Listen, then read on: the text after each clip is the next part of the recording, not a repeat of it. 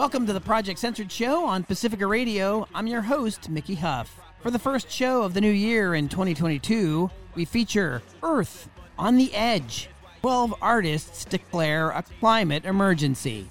12 artists declared a climate emergency in Earth on the Edge, an exhibition that explored the tipping points of unstoppable climate change, melting polar ice caps, an acidifying, deoxygenated ocean, rain bombs, and extensive drought fire seasons.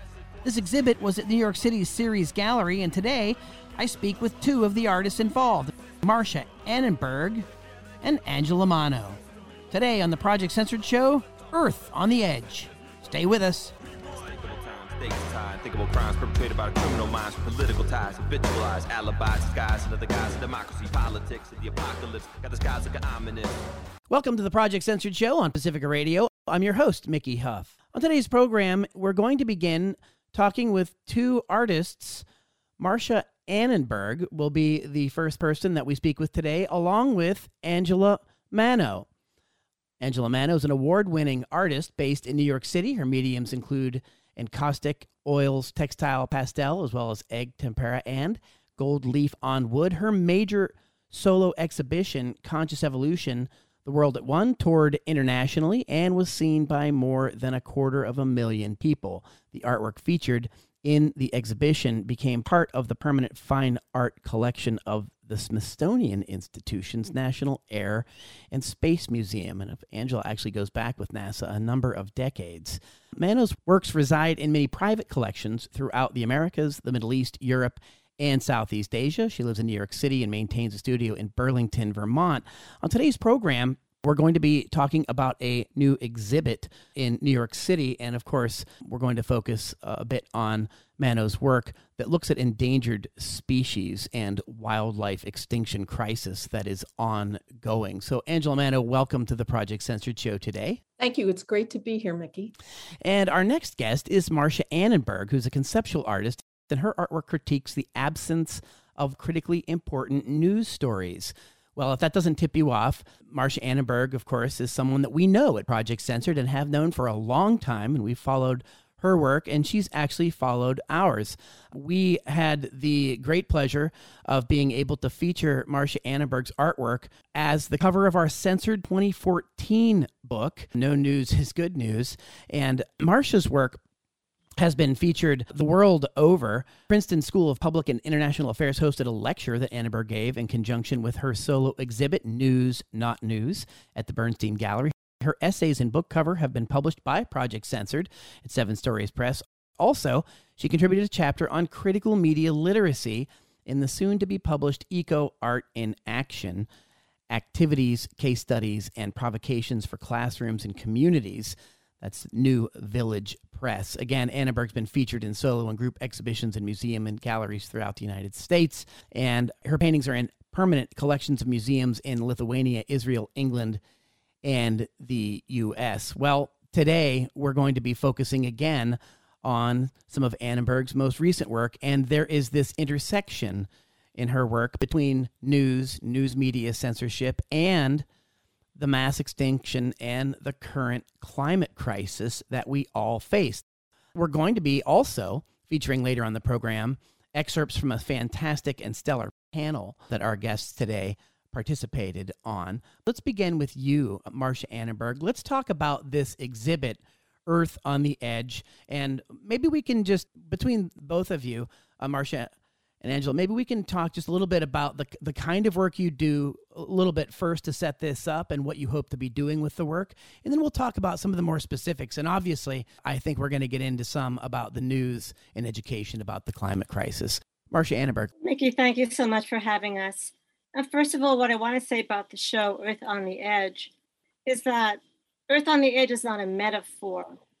The title Earth on the Edge actually is happening. It's real. It's a fact. Our ecosystems are on the edge of tipping points, which is so upsetting for so many people. And what's really unbelievable to me, absolutely unbelievable, is that none of our scientists, none of our government officials can guarantee to us that we are not going to stay under 1.5 of warming it's something that you can't fathom, because the difference between staying under 1.5 or going over 1.5 or 1.6 or 1.7 or 1.8 is magnitudes of difference in our ecosystems. And so part of the exhibit is to educate the public. A lot of the artists talk about the ocean and the health of the oceans. One of our artists is also a marine biologist, Dr. Nigella Hilgarth, and she studies the interaction of the atmosphere and ocean spray. Lois Bender talks about coral reefs. Simone Spicer did a sculpture influenced by Hokusai's Great Wave. And the problem with our oceans is that they have lost 2% of their oxygen since the 1950s because of warming. That means that not only will ocean creatures be affected by the loss of oxygen, we will also be affected because our air, our atmosphere comes from the ocean, as does the health of phytoplankton, which are addressed by Chrisanne Baker. She makes several paintings of phytoplankton and zooplankton. Our phytoplankton are endangered by the warming also, and it's because of phytoplankton that 50% of our oxygen comes from the photosynthesis of phytoplankton. Why would we want to endanger our phytoplankton? It doesn't make any sense. So these are some of the issues that the exhibit addresses. And of course, Angela addresses the loss of species. You know, the wildfires in Australia decimated 1/3 of the koala bear species. It's unbelievable. This heat dome off the coast of the Pacific Northwest, off the coast of Vancouver, people don't know that 1 billion sea creatures like mussels actually boil to death in the low tide. So it's Earth on the Edge is not a metaphor. That's the whole point. If there were metaphors, boiling frogs comes to mind, Marcia Annenberg, in terms of what we know. I mean, and this is, again, pretty profound. What you just said should be something that everybody knows. The basic background information about our climate crisis that you just read down. We're obviously ignoring them at our peril. That's quite clear. My question to you is, why isn't earth science a required subject in middle school and high school? Every child who comes out of middle school or high school should have a basic understanding, even of ocean acidification. It's so basic. The water molecule is H2O. Carbon molecule is CO2. You combine them, they become H2CO3 carbonic acid. Our creatures in the ocean are being worn away by acid. Anyone who's an oyster farmer will tell you they can no longer farm oysters because they have to add something to the water to neutralize the acid. I mean, this is happening now. This started happening probably 5 years ago. And we know that the predictions, as they're called, right, from the scientific community, they've unfortunately been woefully off, meaning we've already passed benchmarks that previous scientific studies had said would take much longer for us to pass. So when you say Earth on the edge, not a metaphor, one wonders if we're over the edge. Absolutely. Even this summer in British Columbia, 500 people died in a week because the temperature had gone up historically by 8 degrees. They had never seen an 8-degree rise. I mean, 118 degrees in Canada? Who can believe 118 degrees in Canada? I couldn't believe it here, but I'm in Northern California, but we did experience something similar. It's here. Like you're saying, the climate crisis isn't something that we're being warned about. We're in it. And I know that the work that you do is really motivated by your great desire to inform people about it, to express various emotions about the things we're going through.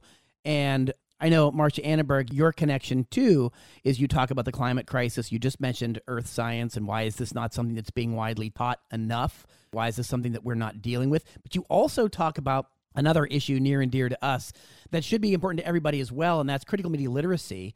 If we don't have a healthy news ecosystem, we don't hear about these critical, crucial, and important stories like climate crisis in the context of the actual factual reality that it really is.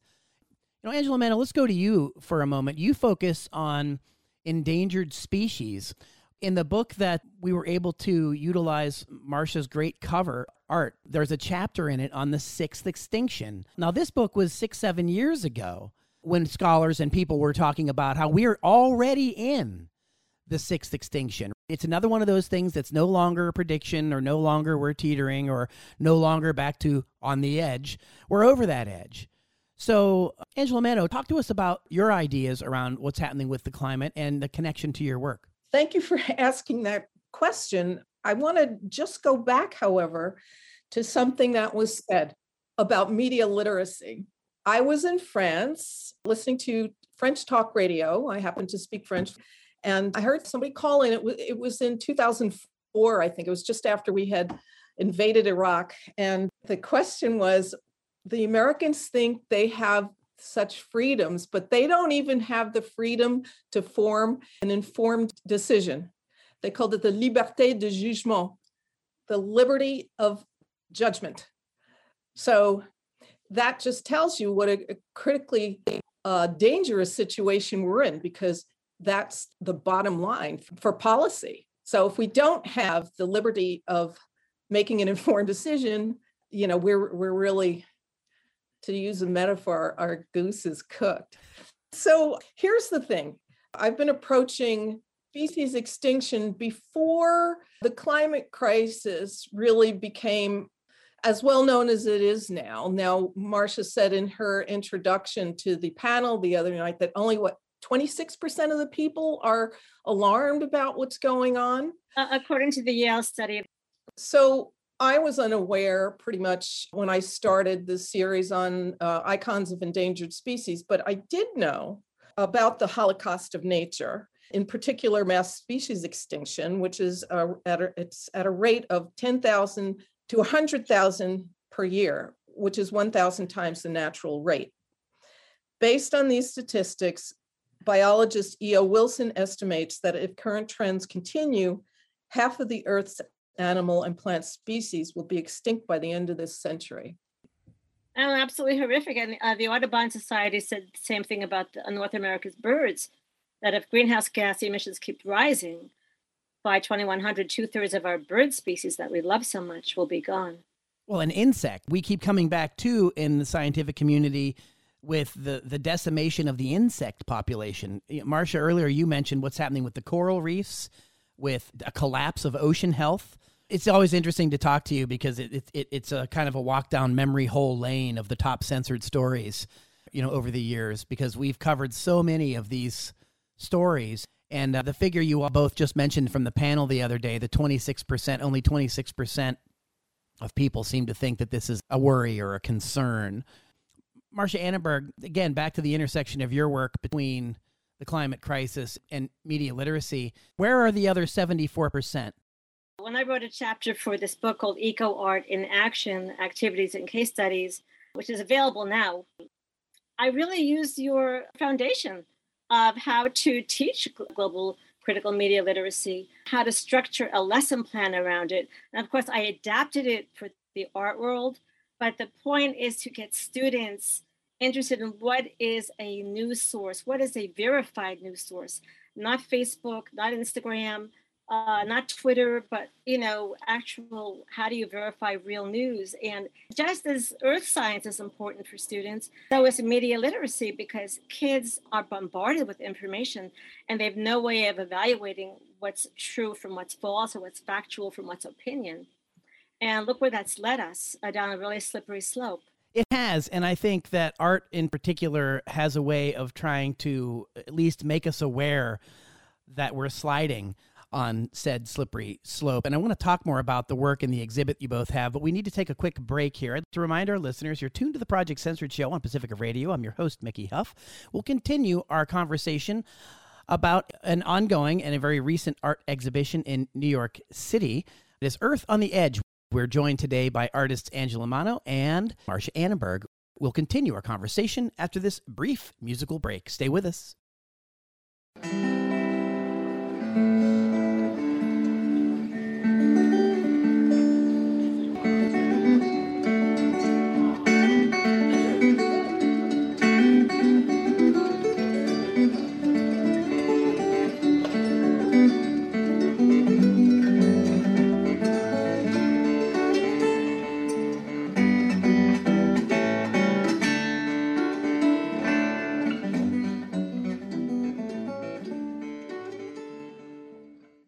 Welcome back to the Project Censored Show on Pacifica Radio. I'm your host, Mickey Huff. On today's program, we are focusing on the climate crisis, but we're doing so through the lens of art and critical media literacy. We are joined by two amazing artists. We are joined by Marcia Annenberg and Angela Mano. They are part of an exhibit in New York City called Earth on the Edge. 12 artists declare a climate emergency. And we're talking about how the planet Earth is burning up, literally. And according to the release for this, 12 artists declare a climate emergency in Earth on the Edge. So it includes, of course, melting polar ice caps, acidification of the ocean, deoxygenating the ocean, rain bombs, extensive drought, fire seasons. And these people are really seriously trying to raise awareness around this and also address news media censorship around this issue, not just in the larger world, but also in the art community. Angela Mano, let's bring you in here now. I'd like for you to talk more specifically about the nature of your work and the messages you're trying to get across. So first of all, as I was saying earlier, I had started working around species extinction before I knew very much about the climate crisis. So even without global warming, the destruction of wildlife and wildlife habitat has been going on at an alarming rate. So that's because of what E.O. Wilson has an acronym called HIPPO, and it lists the causes of species extinction in descending importance. The first is habitat destruction, and that's from logging, road building, mining, and agricultural conversion. That's your H for HIPPO. Second is invasive species. These are all human caused. Third is pollution, which we know, what's happening to the seas and acidification and oil spills. Second P in HIPPO is human population. And O is for overharvesting, which includes poaching, which I think people may know about. Say, for instance, the pangolin now is the most illegally trafficked animal on the planet. And it's being poached to extinction because of this magical properties that's attributed to its scales, which is the same stuff that's in our fingernails. It's not magical. And it's like the rhino horn and aphrodisiacs. So these factors have been decimating global biodiversity without even the factor of global warming. Now, global warming coming into the mix, of course, it's even worse. So I want to just quote biologist E.O. Wilson again. He says, global warming is only the first of three environmental crises humanity has been destined to pass through in this century as a consequence of human actions, each related and impacting the others. Global loss of biodiversity is the only one that's irreversible because you can't make species once they're gone. The third environmental crisis is looming, which is a shortage of fresh water.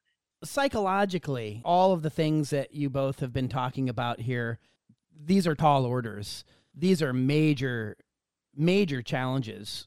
And of course, given that people, we humans, are responsible for so much of this accelerated destruction of our own ecosystem, how do you see piercing this bubble? How do you see people really understanding?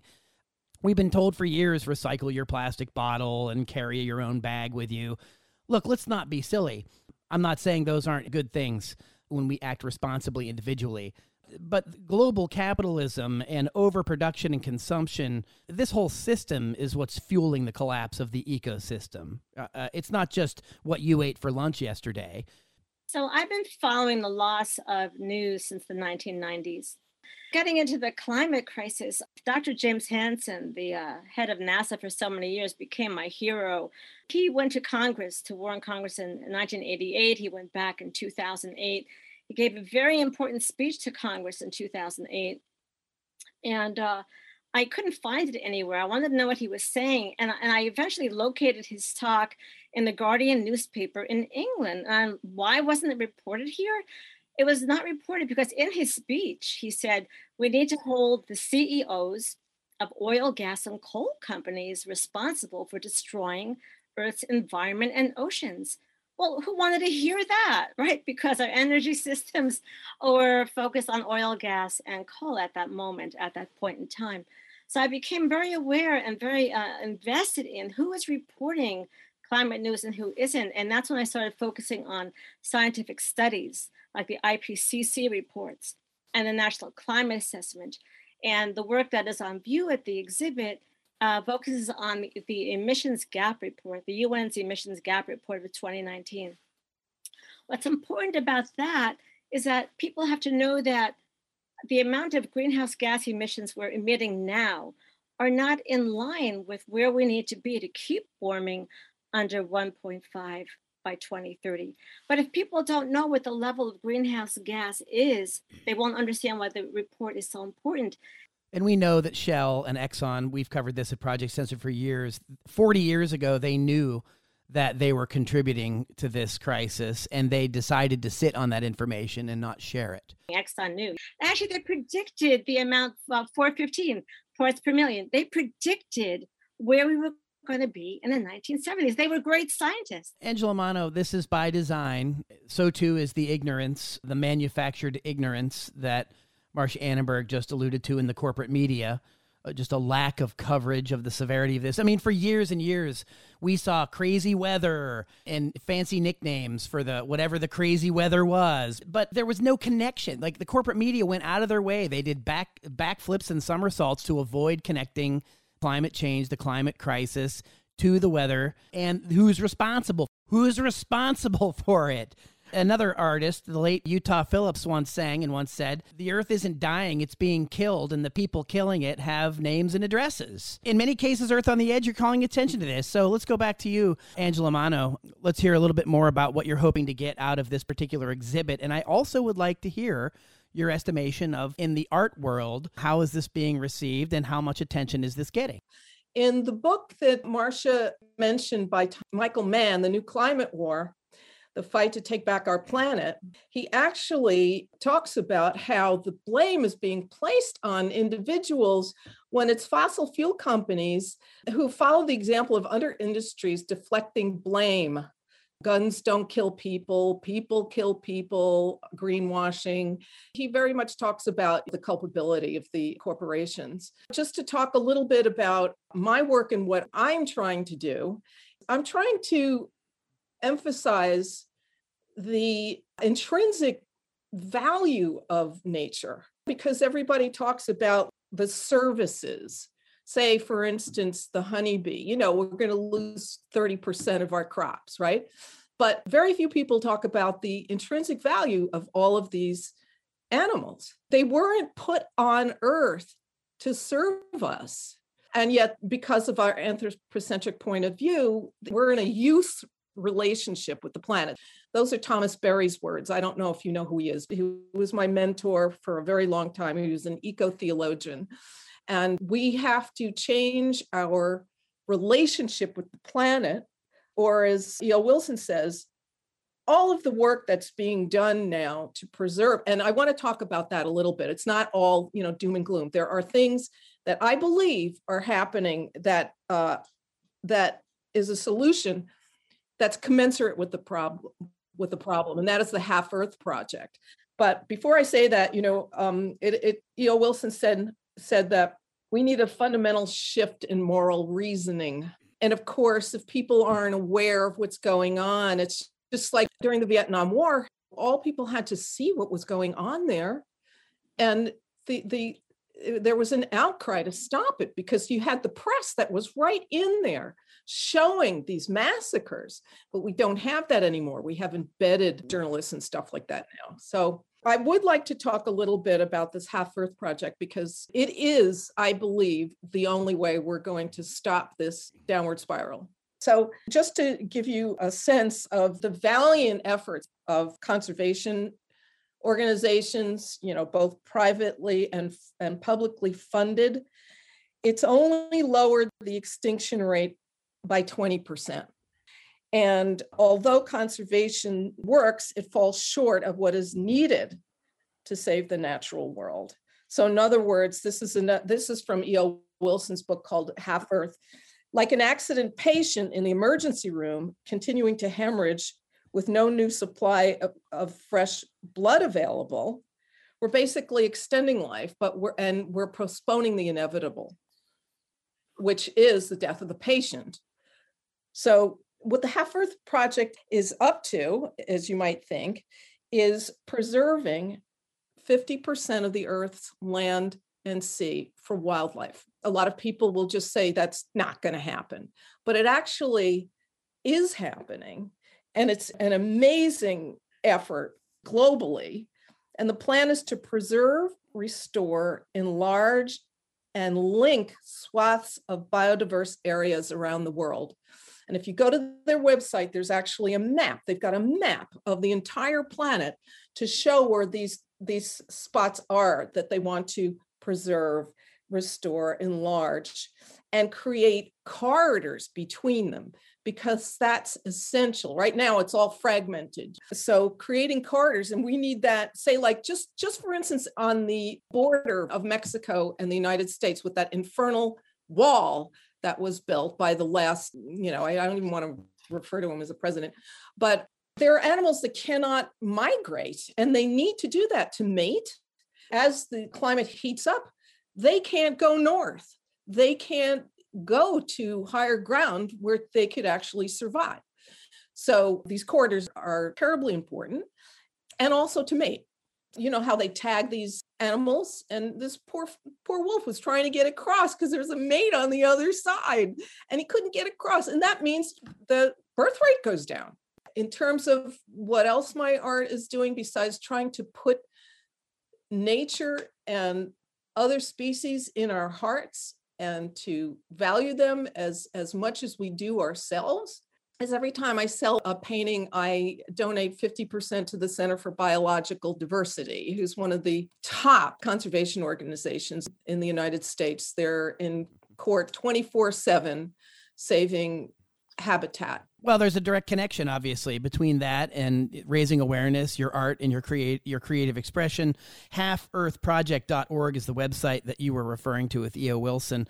So if our listeners are interested, half-earthproject.org. Marcia Annenberg, there's one thing that we wanted to get to. That's an intersection between the work that you're doing on climate and the work you do on news censorship.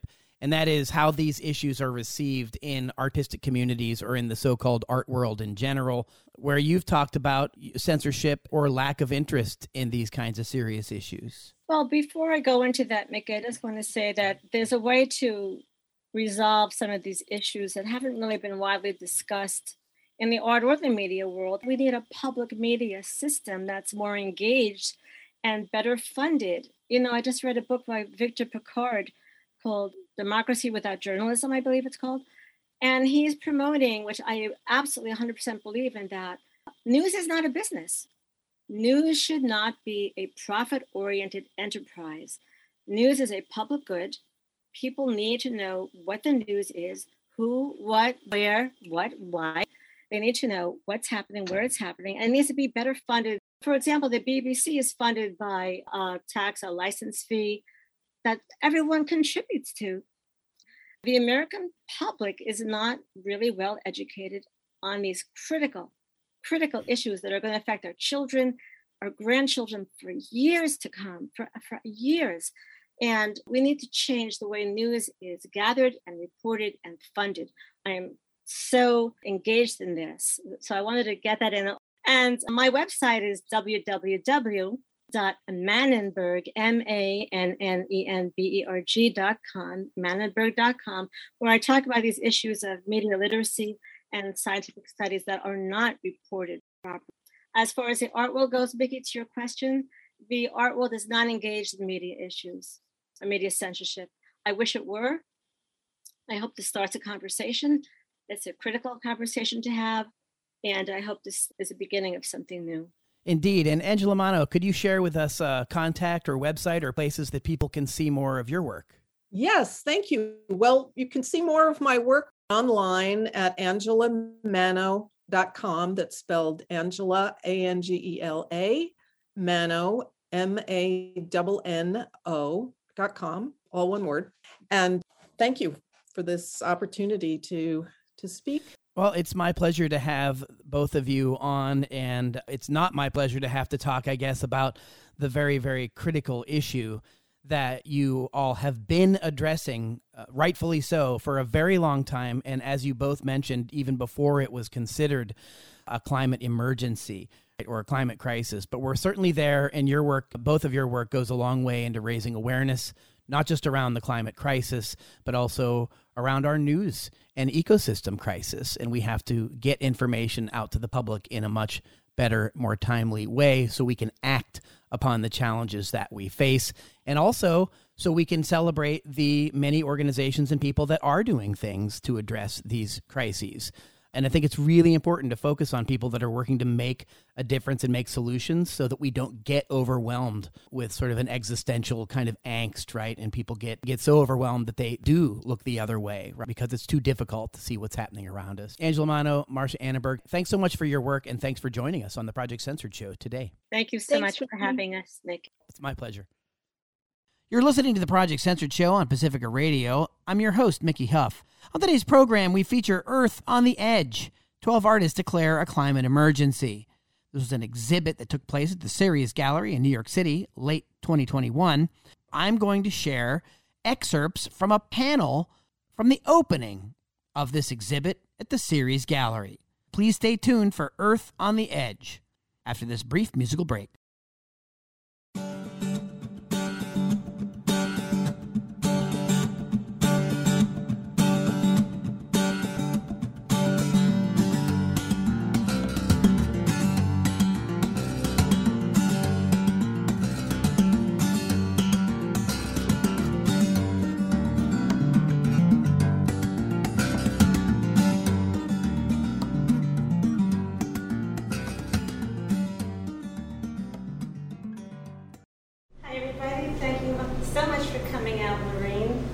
So good to see you. There's so many people here who I love and admire. I wish we could get together like this every weekend. I mean it. I love you all. I know that this is a special audience. I know that you're part of the 26% of the American population that Yale calls the alarmed. I know that we're all alarmed at the speed with which global warming is progressing. For example, this summer, Canada reached 118 degrees. Who could believe that? We all know that we're living through a climate emergency. Earth on the Edge is not a metaphor. It is a statement of fact. Our ecosystems are in peril. It's unbelievable to me that no one knows, not the governments, not the scientists, no one knows if we'll be able to keep warming under 1.5 degrees. Why should it be a mystery? What is the difference between 1.5 and 2.0? It's the difference between losing 70% of our coral reefs at 1.5 and 99% of our coral reefs at 2.0. The difference between losing 1/3 of the Himalayan glacier at 1.5 and 2/3 of the glacier at 2.0. It's a huge difference. What are we willing to lose? What are we willing to give up? I was hoping that the recent climate meeting in Glasgow, COP26, would make this exhibit redundant and unnecessary, but that did not happen. 10 years ago, I organized my first environmental exhibit called Petroleum Paradox. I organized that show because I wasn't seeing climate art in the galleries. And actually, I was wondering if there was any around. So I wrote a proposal to the Women's Caucus for Art, which is a feminist art group, and then asked the eminent art critic Eleanor Hartley to be the juror. And honestly, I was afraid to send out the call for art because I thought maybe nobody would answer it. To make a long story short, 600 people applied for that show, and Eleanor Hartley picked out 72 artists. So how much has changed in the past 10 years? I have to say not much.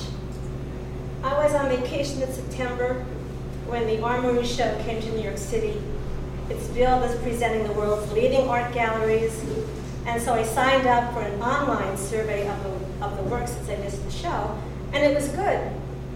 There were abstract paintings, there were figurative paintings, the quality was high, but something was missing. What was missing? There wasn't one work of art that related to the climate crisis that we are living through, as though 1 billion sea creatures hadn't boiled to death off in low tide near Vancouver, as if 1/3 of the koala bear population had not been lost in the Australian wildfires, as if 12 people hadn't died in their basements in New York City because of a rainstorm. There was simply no connection to reality. So in October, I was looking forward to the Art Dealers Association show art fair on Park Avenue. It normally shows very blue chip artwork, but I decided that if I found one gallery out of 70 that showed climate-related artwork, it would be worth the trip. And that's exactly what I found. I found one gallery out of 70. It was called Corbett versus Dempsey. And one artist, his name is Omar Velasquez, his painting was called The Whistleblower, a beautiful painting of a bird on a branch holding a string of a whistle. And that painting would have no meaning to you unless you also knew that by the year 2100, the Audubon Society has determined that 2/3 of North America's bird species will become extinct. So what does this all mean? If one art fair has no climate-related artwork, it's an anomaly. If two don't, it's a trend. Why? Why is it that artwork that addresses the greatest crisis to face mankind is absent from major art fairs and major galleries? I believe, in effect, that it is being silenced. I know that free societies don't silence their artists. So how free are we, really? Picasso once said, "Painting is not done to decorate apartments. It is an instrument of war for attack and defense against the enemy. We have many enemies." Dr. Michael Mann, the climate scientist who visualized global warming as a hockey stick on a graph, just wrote a book called The New Climate War. We are in a war against denialism, doomism, and apathy. It is a war that we cannot and must not lose. In closing this introduction, I'd like to remember the words of Winston Churchill that are pertinent at this difficult and very challenging time. He said, "Victory at all costs. Victory in spite of all terror. Victory, however long and hard the hard may be, for without victory, there is no survivor." Thank you so much.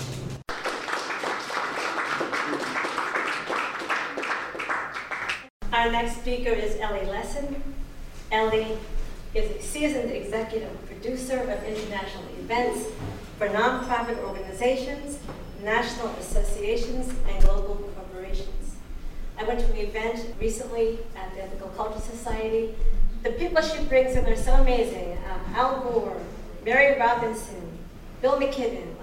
The list goes on and on and on. Spanning decades, her work is rich and varied, including the Women's Sports Foundation Awards, founded by Billie Jean King.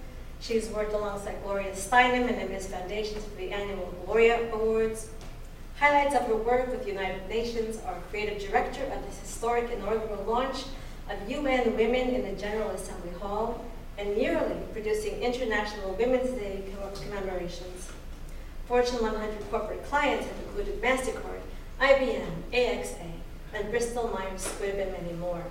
Her environmental work includes co-founder of Drawdown New York City, annually co-producing a large environmental event, the first evening of Climate Week NYC, that has been seen by thousands, climate reality leader, leader of Pachamama Alliance programs, member Environmental Committee of Rural Green Township, New Jersey.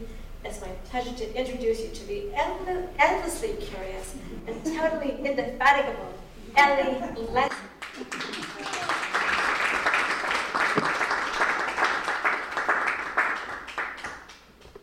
Hi, everybody. So great to be with you. It's very special for me to be here because I didn't know that series was a feminist gallery.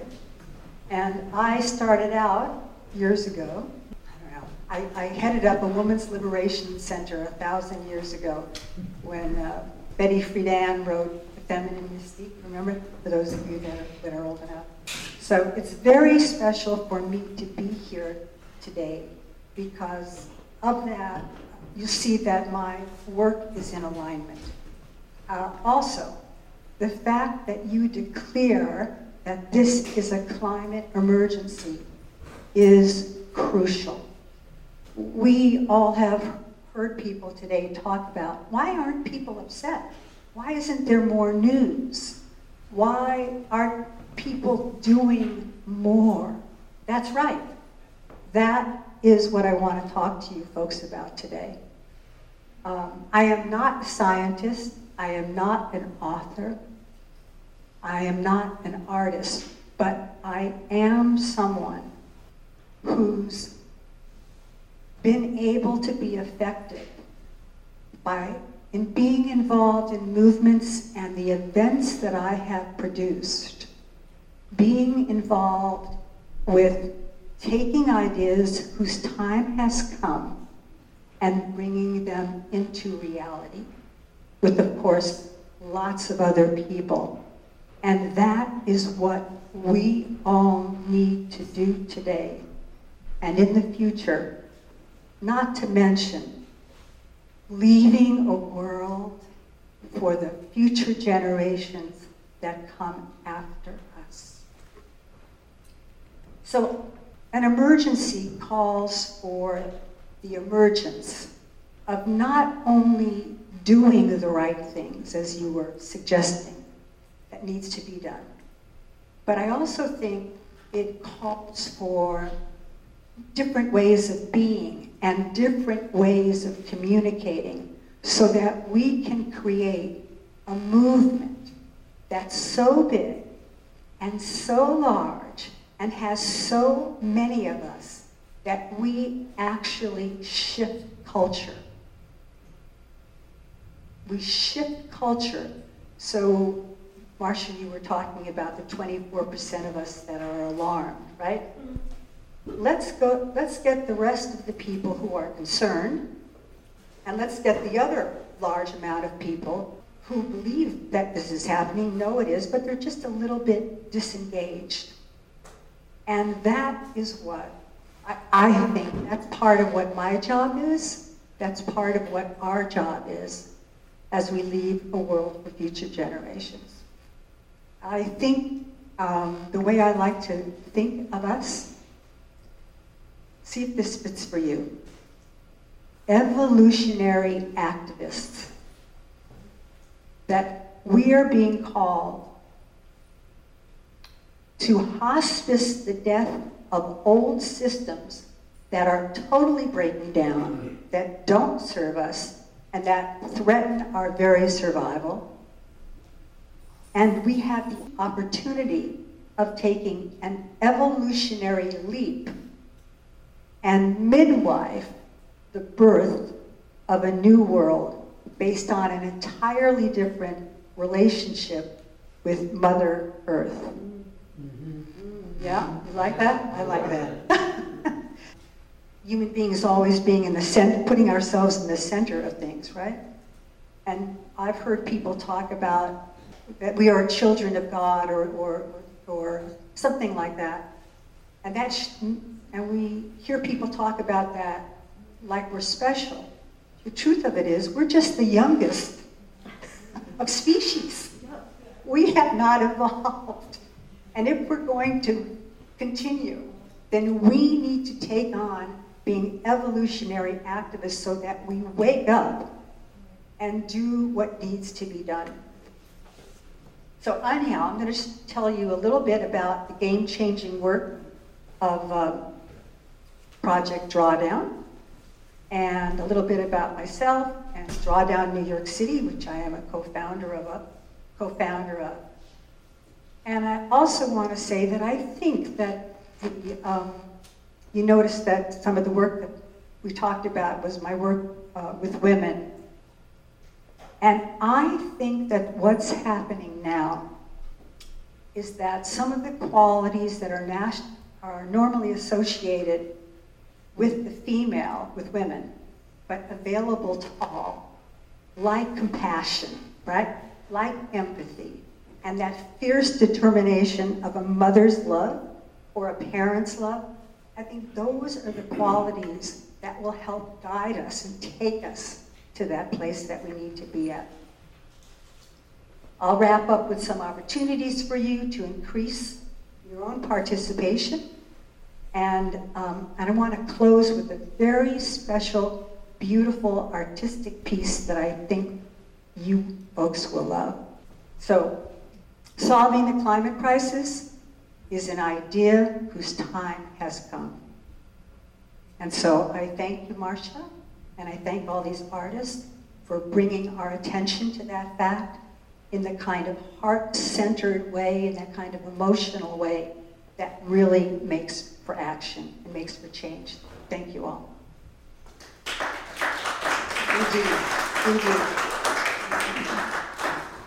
So, my father loved astronomy, and in his retirement years, he volunteered at the Museum of Science and Industry.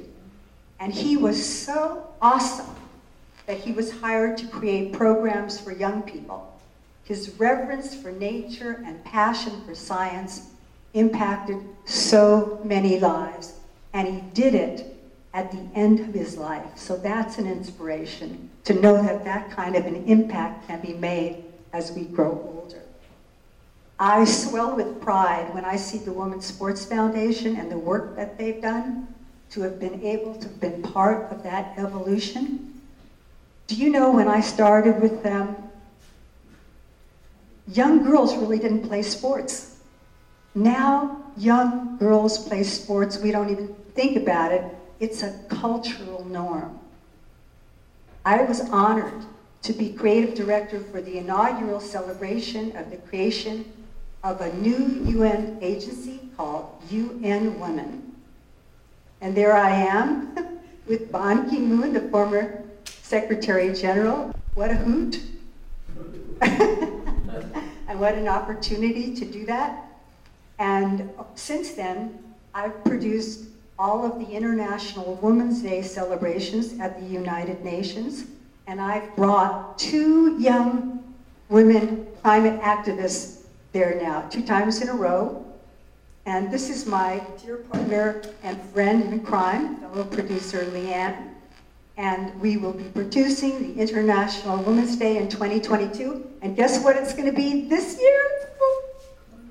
Great. Put it, there it is. Gender equality today for a sustainable tomorrow. I'm telling you, this is going to be international. Imagine doing what we need to do and bringing all of the 51% of humanity into the game. It's going to be very exciting. I know the movement that we all are building, women and men, girls and boys. I know that we can do this. As Greta says, right? Greta Thunberg, we must do what seems to be impossible. One of the things that gives me great hope is my work with Pachamama Alliance. My friend Lynn Twist is co-founder.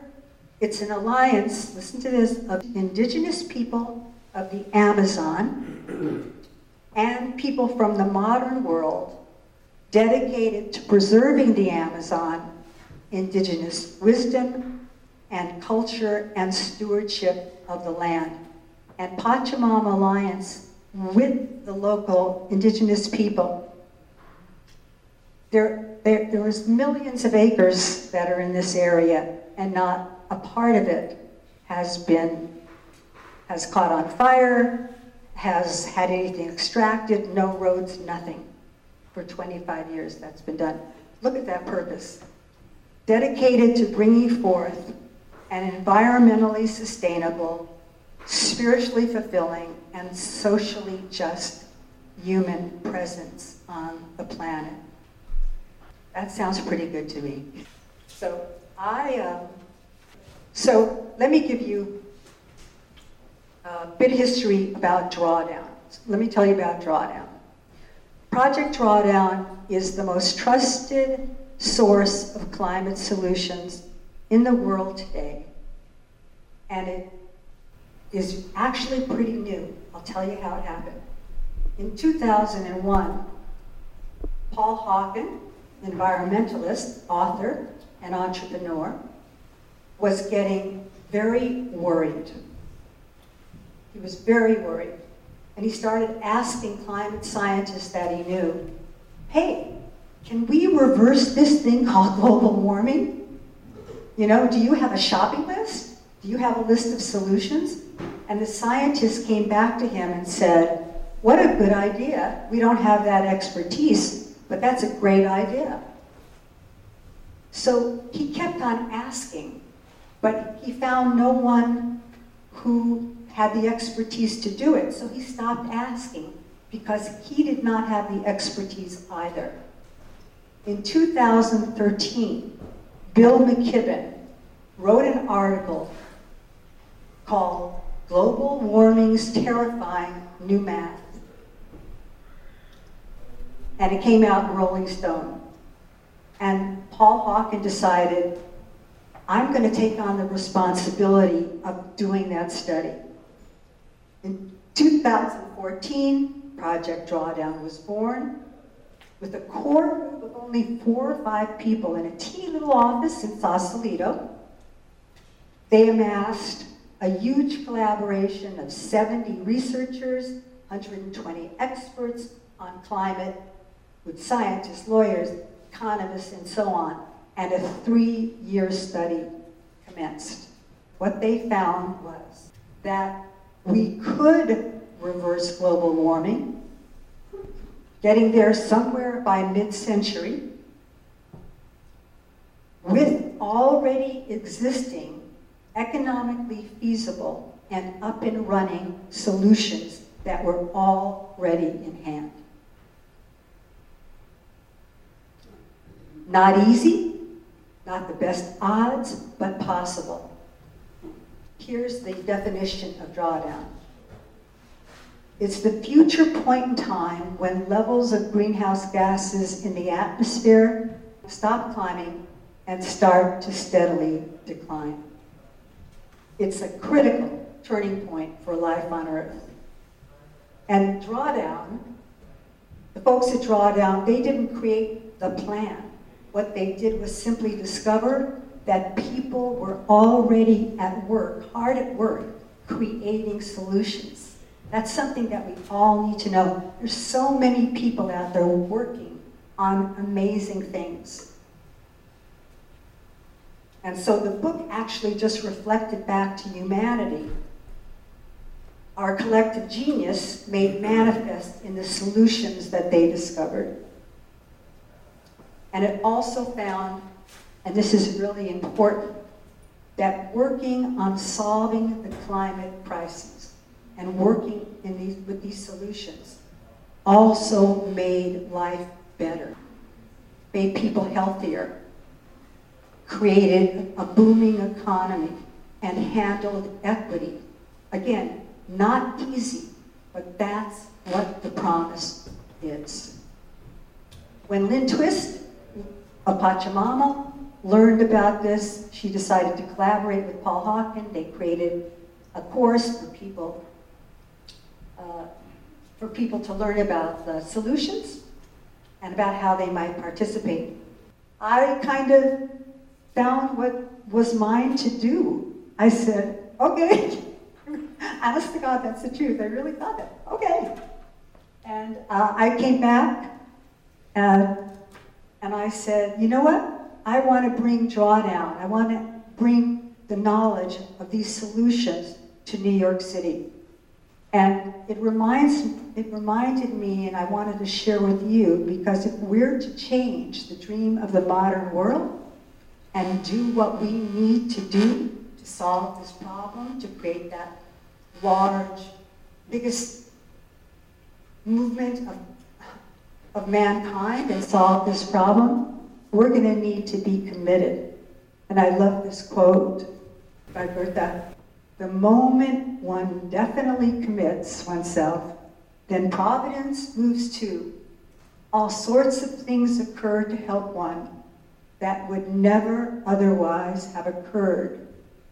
Unforeseen incidents, meetings, and material assistance, which no man could have dreamed would have come his way. And that is what's happened, because a friend, Pachamama friend, said, Ellie, I want to do that with you. We did workshops all across New York City, in people's apartments, in people's kitchens, in hallways, wherever anyone would listen. And then one day, I did a presentation at the New York Society for Ethical Culture at 350 NYC, and I met Monica Weiss. And she came in, and she was holding a drawdown book on her shoulder, and it was Kismet. And Monica and I have done so many things together, and she gave us a home at the Ethical Society and many other remarkable people working on important causes, and we began to do workshops.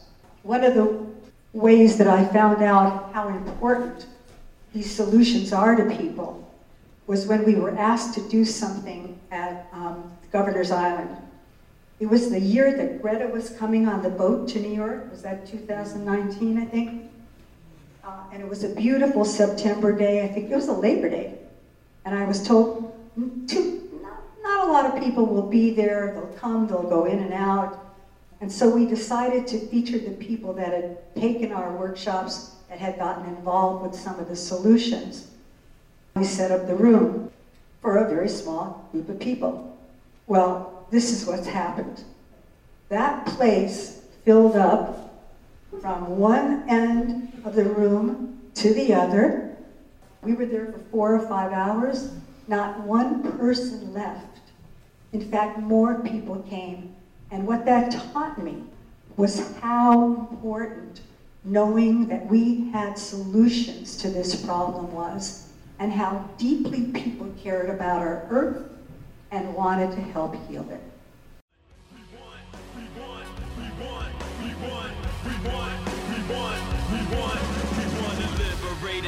Supporting human conditions, not free market propaganda and corrupt politicians, cause they owned by special interest groups that fund their campaign. That's why you hear this. You've been listening to the Project Censored show, established in 2010 by myself, along with Peter Phillips. I'm the executive producer, Mickey Huff, of this program.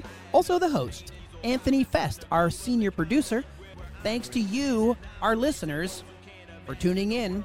We'll see you next time.